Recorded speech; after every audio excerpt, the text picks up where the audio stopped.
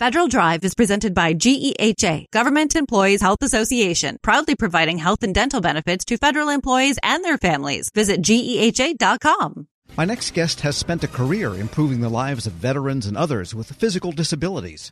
He's overseen development of vastly improved wheelchairs and prosthetic devices. Now he's an inductee to the Inventors Hall of Fame.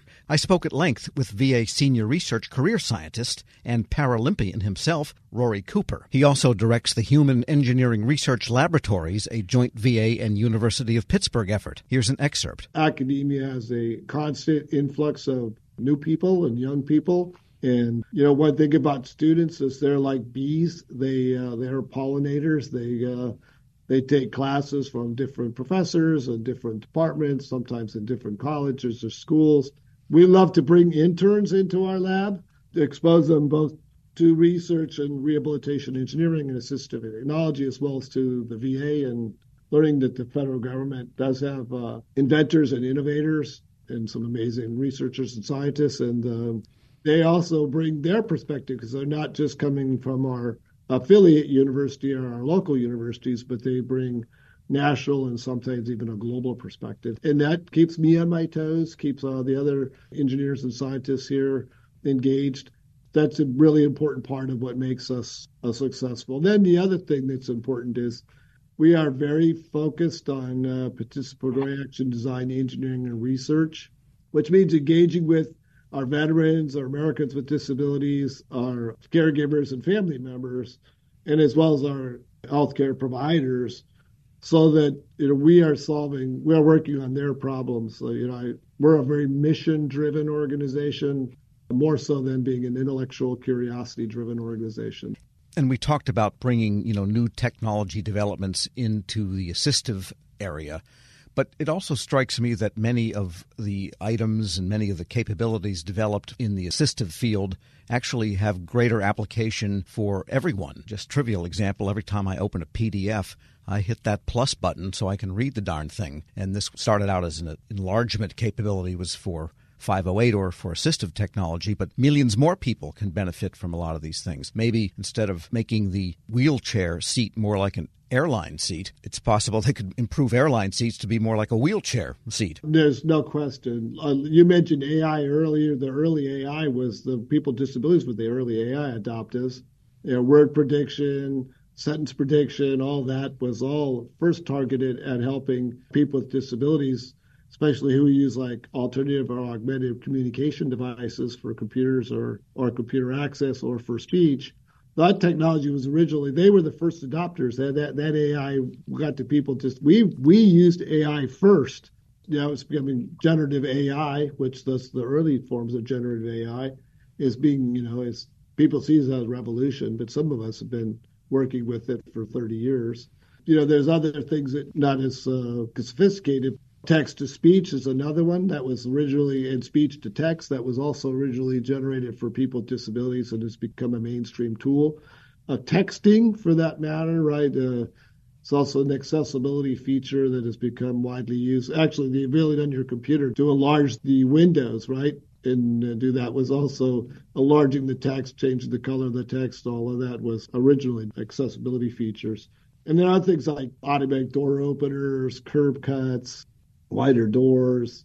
Those are all accessibility features. I tell people, there's probably more delivery people use curb cuts than wheelchair users.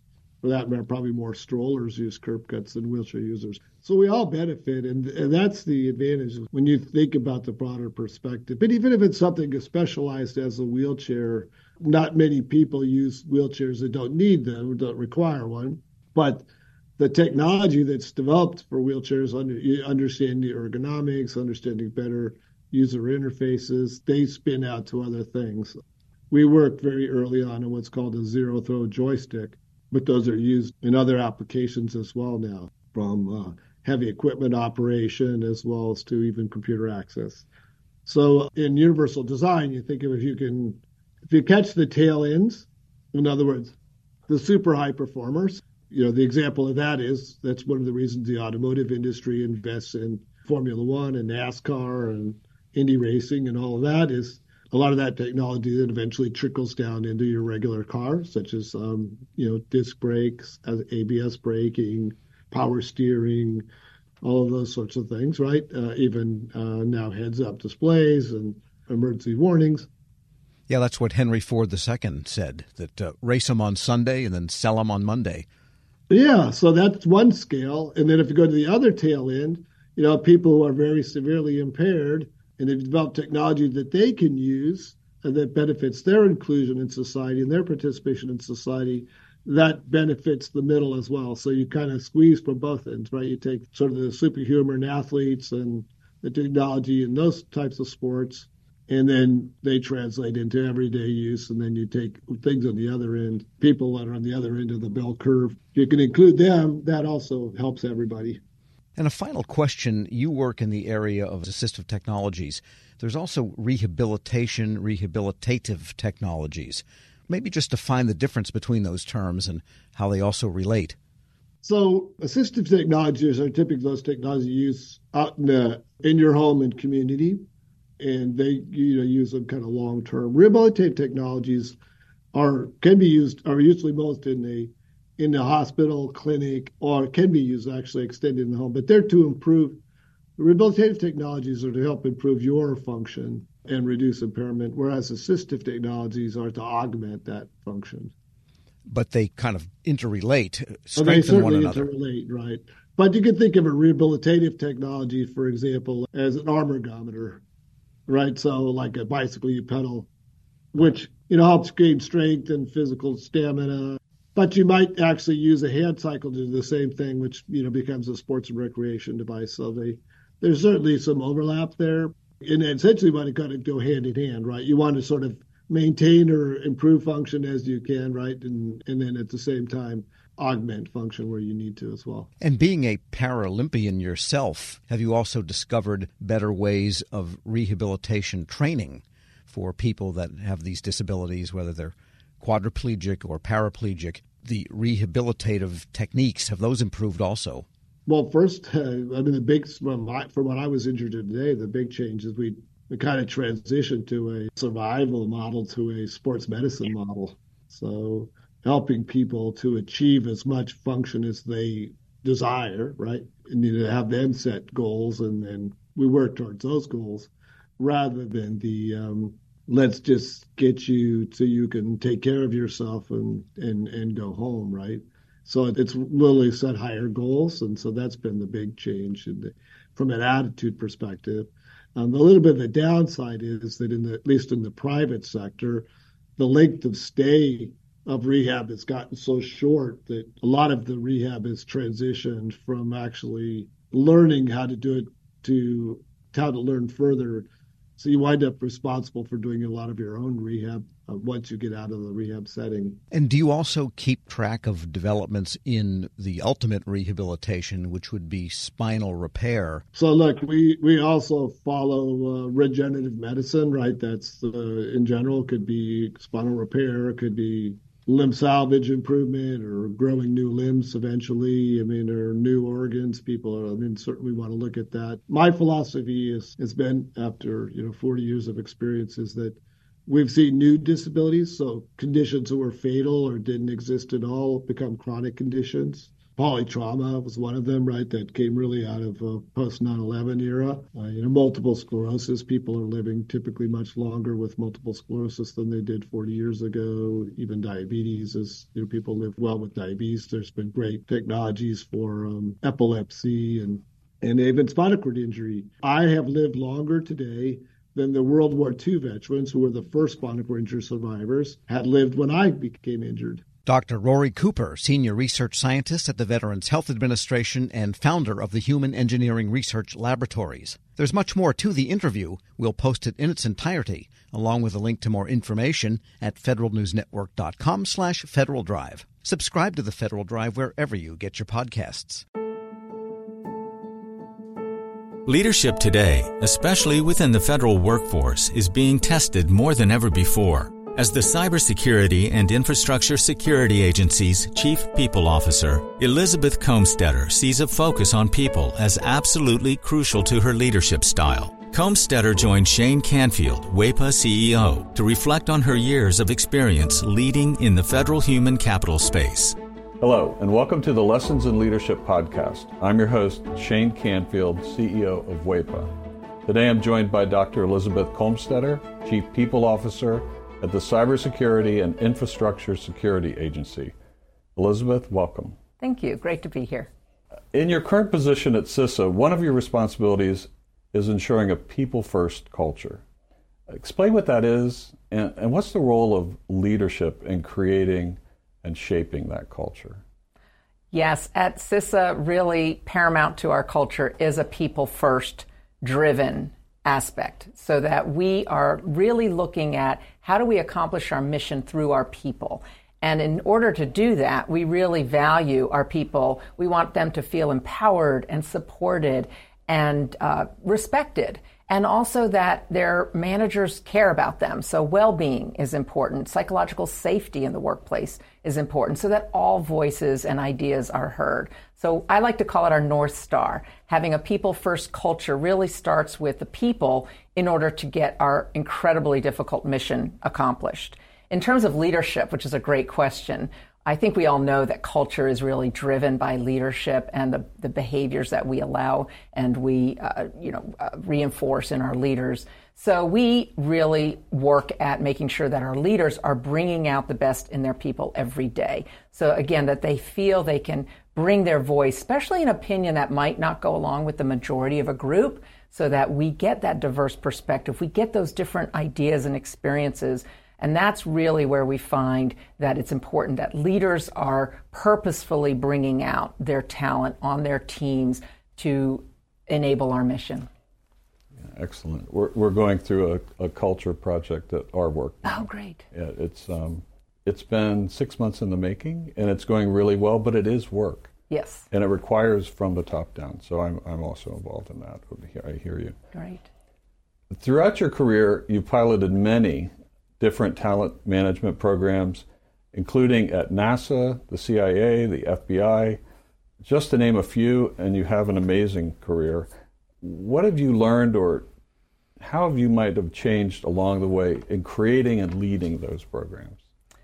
Yes, and I am so honored to have had a career in public service across multiple federal agencies, always in the realm of human resources and workforce performance. And I think because I study organizations and people in them, I've come to realize, particularly in the federal government, that many of our programs are really grounded in the industrial era thinking, that this is organizationally structured in a hierarchy with boxes and lines on charts, with the center being around jobs and what do we need to get this job done in terms of skills and training. And what I found is that we're really not in the industrial era anymore, where we would promote the smartest people who knew that work, and they would then tell the people on their team how to do things and oversee that work. We're now in a digital era and the information era, where work gets done collaboratively across geographic boundaries and certainly across org charts. So we like to call it networks or hierarchies, and we really need to, again, unleash people so they can find those other people who are working on similar problems or have the right ideas. And so I really like to think of our work now in the talent programs being human-centered. It's more about the user and the experience than about the rules and regulations. So although we have to have rules and regulations, certainly in human resources, is that person experiencing what they need and getting what they need for their role at that time? So not so much on the job, but on the person. So for example, we're recruiting. What's the applicant experiencing? Because if they're not having a good experience with our organization from the time we're recruiting them, they're going to go work for somebody else. Same thing with like first-time supervisors. We know they need certain training, but telling them to sit in a class for 1 week and then hope a year from now they'll remember what they learned to apply, that's not really human-centered. The human-centered is, what do they need when they need it? And building modules or just-in-time training and bringing that to the people, to that user as they need it. So that's really, I think, the most important focus of talent programs today in this era, to enable the workers to be the best they can be in their roles. Excellent. New thinking. This is always an interesting question. Has there been a time when, as a leader, that you've made a mistake? And what is that? And I think most important, what did you take away from that? What did you learn from that? Well, I kind of chuckle because I think as leaders we have to learn to recognize our mistakes, admit our mistakes, and that they are opportunities to learn. And so I've had to do my own self-reflection on making mistakes and when things don't turn out the way that I expected them to. Makes me think of a time when I was at the Transportation Security Administration and I was a supervisor, and I was really embroiled with my program. I was the technical leader of it. I understood it. I'd run it for years, and I was making a briefing for a decision that had to be made about this program that was very near and dear to me. And I presented the briefing to one of the very senior people in the agency, and I think there are about 20 people in the room. And I had gone through the briefing, answered all the questions, and that leader then said, okay, I'm going to go around the room and get everybody's opinion, and then everybody gets to vote, which kind of set me aback because there were people in that room that didn't have any technical knowledge about my program. She even turned to the executive assistant there, taking notes on the meeting, and said, go ahead, and I want to hear from you. And I realized, in hindsight, I had stopped listening. I had been in transmitting all of my knowledge and what I saw to be the right way, and I was not listening to different perspectives in the room because I didn't value that they were bringing any kind of input to this particular decision. And it didn't go as I had hoped, and I left very disappointed and was busy blaming the senior leader and how that meeting was conducted, that she let all these people have opinions when they didn't know, in my mind, didn't know what they were talking about. And so in reflection on that, I realize, and now as I've moved into more senior leadership positions, I realize that was a mistake, that it actually is really important to listen, especially to people who have different perspectives or at a different point in the career, not just the people who know the program or the technical really well. And so that was a mistake I made, and I realized in my own sense I wasn't listening to very different opinions, and I probably should have, because I would have learned more about what was needed for this program going forward than just leaving getting upset that it didn't go a certain way. So I've really practiced active listening. I've practiced making sure there's very different people on teams and certainly on committees or councils, that we need early careers, people new to the agency, people who haven't walked in the shoes of the technical workforce, because they're asking questions we need to hear for these programs to be successful. Excellent. Your career in talent management means your work is very closely tied to people. And even your title, Chief People Officer, what does that mean to you to be a leader in the federal system with that focus? Isn't that a great title? I just love the title Chief People Officer, and I think it's my dream job, really, to be focused on people and culture and the workforce strategy for the whole agency. And I'm just so excited to be at CISA at this point in time. We're only 4 years young as an agency, so we're really still creating who we're going to become as an agency and what is our culture and what kind of people and talent do we need to be sure we have to be successful. So it's very exciting for me to be in this role with a intentional focus on culture, because it's one of those things, if you leave it to chance and you kind of hope it goes the way you want it to, it probably won't. So by building programs, including leadership development programs, including any kind of training and learning and career growth and engagement programs and listening programs, that's what's really key for, I think, for our agency, and particularly me in this role. I think in the federal government, we got used to doing annual survey, the Federal Employee Viewpoint Survey that OPM, Office of Personnel Management, runs every year. So we would do a survey and we'd read it and we'd say, oh, this is the opinion of our people. And then we would do action plans, and then we'd roll out certain activities that we would hope would increase engagement. In this era, you can't do once a year and understand what your employees' experiences are, what they need, what's working well, and what needs to improve. We need active, ongoing listening programs. So one of the things we're doing at CISA is having more pulse surveys, having more focus groups and what we call sensing sessions, expecting our leaders to have office hours where anybody can come and just talk about what's going well, what do they need, how are things going, because we feel like it is an ongoing need to hear from our people. And I think in this role and over the years of serving, I've also realized there's never a one-size-fits-all. You know, we think certain people need certain things at certain times in their career. There's no one-size-fits-all. Neither can we also customize everything to every individual. So there's got to be a sweet spot in building really great talent programs, but also, like I said, thinking about, can we do this in modules? Can we make it a menu? Can we do it just in time as people need it so they can practice the new skill or knowledge in their role? So I think we have such great opportunity, again, with the technology that enables us to really focus on how we connect people with their work and their team to get things done in very new ways. This is always an interesting question. Is there a figure, either from your personal life, your past, somewhere in history generally, that inspired you, your leadership style, how you view leadership? There are many figures who have been very inspirational to me, but there is one that sticks out, and that's my mother, Paula Brownlee, who has been a very inspiring leader to me all my life. And I think because, first and foremost, she had a strong family and a strong career. And that's something I always wanted.